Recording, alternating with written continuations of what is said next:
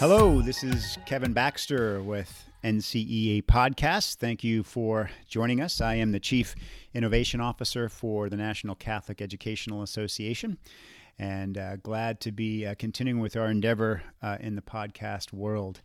Today, I am blessed, and we're all blessed to have Kristen Dixon with us. Kristen is the Superintendent of Schools in the Archdiocese of Seattle. And so we're going to talk a little bit about leadership, and especially during this time with the coronavirus pandemic and how it's impacting Catholic schools across the U.S. So welcome, Kristen. Thank you so much.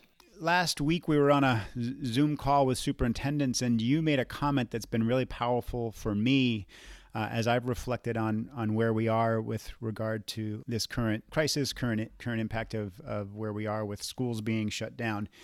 And you made a statement that you are choosing not to focus on what might be dying during this process, but rather what might be trying to be born.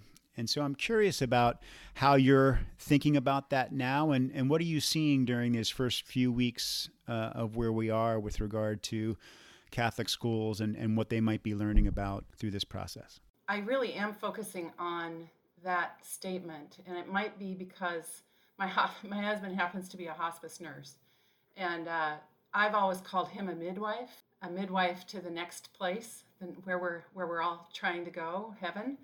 And so I'm trying to think about that in light of what we're going through right now, as opposed to thinking about it as a death. We will look different, but how is it that we're going to look different on the other end of this? And no one knows, the time frame for it. So every day we're learning all kinds of things as we go through this together. But one thing that I'm thinking about a lot is how this is forcing us to collaborate better. It's forcing us to take the words of Pope Francis and to be in the same boat, rowing together. And I see it as a huge opportunity for us to be thinking about the other, thinking about those that are on the margins. And when I say those that are on the margins, I'm talking about those schools that are on the margins, those schools that have under 100 students or hovering around that. What is God calling us to do to help support those schools? Or how can they reemerge on the other end of this in a different way? So different models that we're considering are what we've heard about across the country are, early learning centers. Could it be that some students learn better virtually? And so could we do some different combinations of virtual and brick and mortar? We're just learning about students and the need for relationships and the need for teachers to have relationships as well. When you think about our church is very, very relationship driven and very touch driven. When you think about all the sacraments, they involve touch. And so how do we recreate that in this new virtual world? And it is a learning opportunity. And as opposed to a death knell, I just want to continue to think about that as an opportunity for growth in a different way. Do I have an answer for that specifically? Nope, not right now, but we're certainly playing with a lot of different ideas. That's great. I think none of us have the answers now, but I think posing the right questions helps to put us in the right frame of mind. And I've heard from a few different folks across the country about that idea of community and how important that is, not just for Catholic schools, for our Catholic Church, and the fact that we don't have churches, in operation right now in person. And so your point about touch and sacramental kind of connection and just that social connection, I think, is just so important and so vital. How have leaders in Seattle, principals and vice principals, really responded to this, and how are they overcoming those challenges that we're faced with moving to this remote style of learning? I don't think anybody 2 weeks ago really understood what this all meant.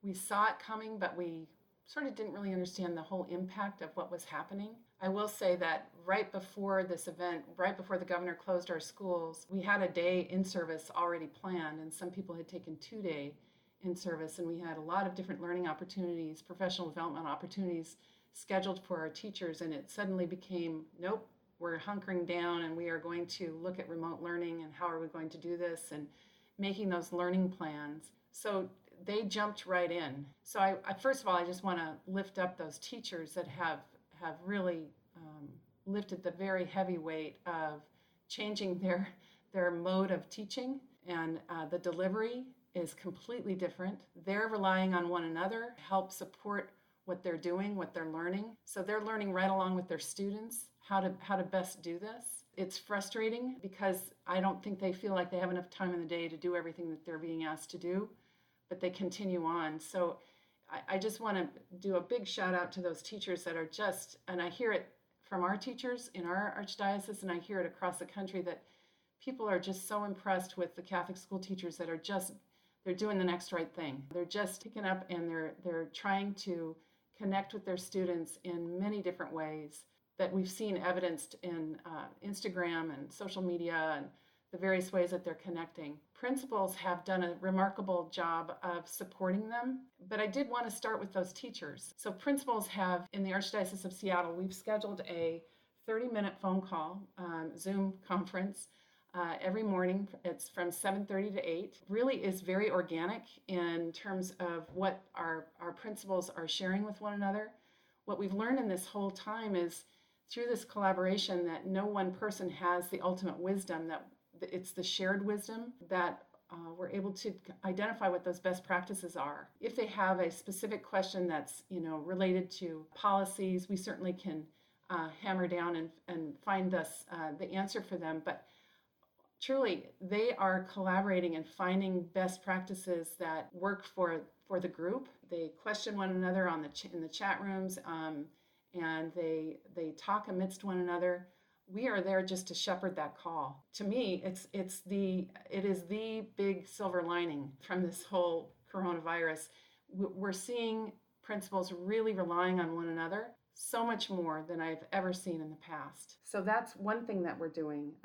So building those relationships are so important. We're also sharing resources. So we have a Trello board, actually, Trello, if you haven't heard about that. And we've got resources posted on this Trello board for the principals and also for the teachers. And again, it's just the collection of the wisdom that we're learning. So links, various resources that people have discovered. We're providing that kind of collection site. And I think a lot of dioceses are doing this. We're also really trying to reach out to Chancery partners to help support the schools and what's going on, the schools and parishes. We recognize that the health of the parishes also is contributing to the life of the school.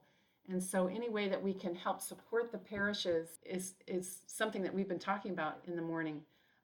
For instance, Holy Week. How are we celebrating Holy Week, and how are we inviting in parishioners to help celebrate with us? If we're doing Stations of the Cross, how are we making sure that we can connect with the parishes to provide that kind of spiritual support, and also just help for parishioners to feel connected again, to feel those relationships. We're also looking at just the legal ramifications of what all this means, and we're developing those in real time. And last but not least, I think one of the biggest connections that we've made, and the most important connection that we continue to foster, is our partnership with the Fulcrum Foundation. The foundation helps leverage support for Catholic schools in our archdiocese through tuition assistance, through leadership development, and through school support, specifically schools in need support. And all those programs help support our schools, but it's really taking a very targeted approach in this time of this virus. So we're trying to collect data so that not only are we really aware of what the needs are, but we can be very strategic in the development of the plan for Fulcrum. So we know that we need to help support families because we've heard from families that tuition is going to be hard in the next couple months. How do we retain those families? And so we're trying to develop a plan to help support them, but we're also looking at just what would be the most targeted approach that we could use to help support the schools at this time. That's great. Thank you. And just so you know, I think I was starting with principals, but absolutely had the teachers in there, and I'm so glad you started with them. And I agree with you 100% that what has been amazing for me to see, again, social media and in my conversations with people around the country, is just how responsive teachers have been to, it's literally having a challenge and they just dive in and take it on and just go for it. And just remarkable what's being shared and what people are able to do. And so that's just humbling and inspiring, I think, for people who are, superintendents or doing kind of the work I do with NCEA, just seeing just how dedicated they are. I also loved what you said about the shared wisdom. I think especially in times of uncertainty, like we're in right now, it just is a really stark reminder that, of course, nobody has all the answers, that we are reliant reliant on each other to bring ideas forward. So when you have those opportunities to share with others, and it's really just about listening and saying, what are you doing, and what are your strategies, and just being open to all those possibilities, I think is tremendous. So thank you for that. We've talked a lot about, not a lot, but we've talked about the positives and things you're seeing and those hopeful signs. And you've alluded to some of these, but what are the fears? What are you fearful of, or what do you see are the challenges maybe on the horizon with regard to where we are currently? And I don't even mean just within the Archdiocese of Seattle, but kind of wider for Catholic schools. Well, as I said, I think we're going to come out of this looking different. We can be afraid of that, or we can try to embrace it, which is what I'm trying to do. Every day I wake up and pray that we can just embrace this.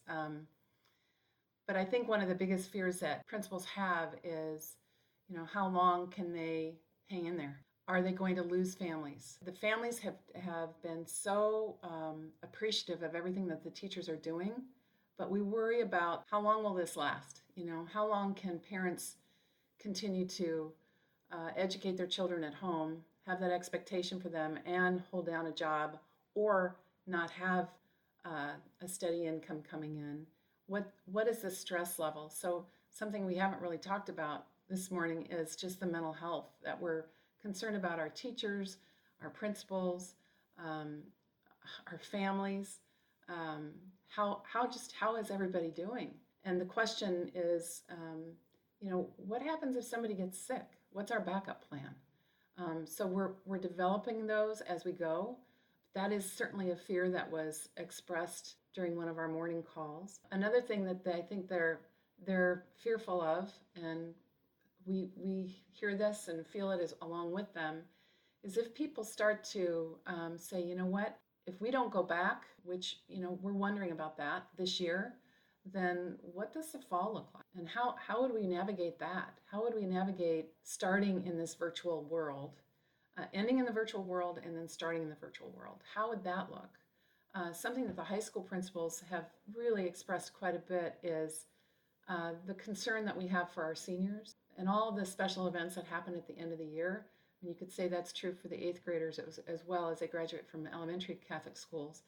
But the whole the rites of passage that we've established that kids look forward to. I think there's just there's a collective grief across our world right now about what was and what is now, especially since we don't have that really clearly in mind what that is. So, I think more than anything, if they knew that families could hang in there with them, that we could develop these together, these new rites of passage and rituals together, but they're just worried that people are going to get fatigued, and the fatigue is going to lead to people withdrawing. And again, it's the value. I think we talked about that last week on our call with the superintendents, is what is the value of Catholic schools in this virtual world? And so really stressing the value of our faith and that we're really relying on that faith. How do we feed and nurture that with one another in this time? That's been a concern for folks. We're working on new ways of expressing that faith virtually again, but I just think it's the fatigue, it's the mental health, it's the fear of the unknown. And I'm trying to not use that fear word, because I just feel like it's more of, we just open our arms and embrace that unknown so that we can really move forward confidently. But again, we're on very uncertain ground right now. So trying to establish our foothold, we just don't have it. But we have it when we talk with one another. We feel it. We feel it when we have that time together. We feel, okay, we can do this. So just continuing to try and establish those relationships. But there's a lot of fear. Trying to change that into, okay, so what's the next right thing to do? I think that pretty much covers everything that we've been talking about. Absolutely. I don't know, and I don't know if you've read any of Brene Brown, but as you were talking, I think a lot about her talk about fear, and confronting fear is about being open to vulnerability, and that's where courage comes from, and that's where growth comes from. And so I agree with you about that word. I think it's also something we need to just embrace. And something I was hearing when you were talking about value and burnout, because that's one of my big concerns is that we've done really, really well, but in some ways, it's a kind of a weird word to use, but we're in a little bit of a honeymoon phase with this, that we've dived in and we've done well and we feel excited about it, but there's no end. We don't know the end point. To your point, about maybe not being back this school year. I think I know Arizona, I think in Kansas have both already done that. They've already canceled their years, and obviously probably will happen in other places as well. And so, how do we think about community and value and what Catholic schools can offer? And not simply think that our value has to be in doing 6 classes a day or 6 sessions a day or teaching for 5 hours a day, or doing these things. Can we think about in new ways of bringing value to Catholic schools that we can share with principals and teachers? And so we can start to think about that. It's obviously never going to be the same thing as being in person and in relationship with individuals, but thinking about ways that we can do that. So I think that's really powerful. The last thing I want to, you mentioned the Fulcrum Foundation, and we were together in the fall at the Seton Symposium, where you graciously were a panel member, and you talked a lot about the leadership program that they helped to support in the Archdiocese of Seattle. And so and obviously funders are very, very important at this time, but with the economy where it is, we're worried about the downside effects of that on philanthropy. But how do you see supporters of Catholic schools? You can talk specifically about Fulcrum, but really in general, how should they be viewing their giving? Because there are, I have seen schools who have tried to think about this in parishes, about how do we maybe get philanthropy like donations, but how does a church, for example, ensure that the Sunday collection continues so that they're not totally, we're worried about parents seeing tuition values, but how do we help maybe support those families who are losing their jobs but don't want to have their child leave the Catholic school? And what are stories we can tell or ways we can kind of frame this so that folks can maybe come and support what we're trying to do? I think Fulcrum's done a really good job of trying to find those stories, and not trying, they're doing it. They're finding stories of students who are out there, who have made a difference in the world and have been recipients of the Fulcrum generosity. So I think it's an opportunity to change the world, one student at a time. I really believe that. I think it was Parker Palmer who said that, the world that our children experience today is the world that they're going to grow and develop tomorrow. So I see that as a huge challenge to me, what are we doing with this point in time that our children are learning so that they don't either repeat it or don't repeat it in the future? So what is it that we can do to help our donors understand that these kids are, this is the change agent for the world in the future. I want them to make good decisions going forward, and good faith-filled decisions about the world. Respect for the earth, respect for one another. The value in it is just communicating what our students are doing moving forward. As they graduate from college, where are they? I mean, there are multiple stories of Catholic school kids that are really doing some amazing work in our world. And I feel like the Fulcrum Foundation is capturing that and wanting to make sure that the donors understand that their dollars go to help support individual students, but they're also going to help find those leaders. I'm telling you, our theme this year, little did we know when we chose it in the fall, is #BeCourageous19. Little did we know back in the summer that this was going to be a a year of truly being courageous. And those leaders, and I would include teachers in this too, but we're all setting our foot out there to be courageous in this time of unknown uncertainty. The leaders that Fulcrum supports, they're the ones that are really in this uncertain time taking the helm of that ship and saying, you know what, we're going to be okay. And we just need to do the next right thing, just take one step at a time, keeping an eye on the future for sure, but helping calm the waters right now and helping our parents know that they've made good decisions to be enrolled in the school, to check on kids, but also our donors, making sure that those donors understand the importance of their dollar at this time and what that means, especially in light of the fact that their dollars may be less to give, but boy, the impact is going to be phenomenal. The Fulcrum Foundation has been such a great partner for us, especially at this uncertain time. And I think we have to just continue to think through those great questions that you've posed about, what's trying to be born and how do we create value and how do we ensure that that value is there and we can maintain the value over what might be what is an uncertain time frame. I think as long as we do that, then we have to trust in our faith, but trust that people who support us will want to continue to support the great work that's happening in Catholic schools. Kristen, I just want to thank you so much, most of all for your work, for the great leadership that you provide in the Archdiocese of Seattle, and for all the wonderful wisdom that you've shared today with us. And of course, we keep you in our prayers moving forward, and look forward to maybe doing this again at some point down the line to see how things are going. So thanks so much. Thanks so much, Kevin. Thanks for the opportunity. It's been fun. And this is NCA Podcast. Thank you for joining us, and we will see you next time.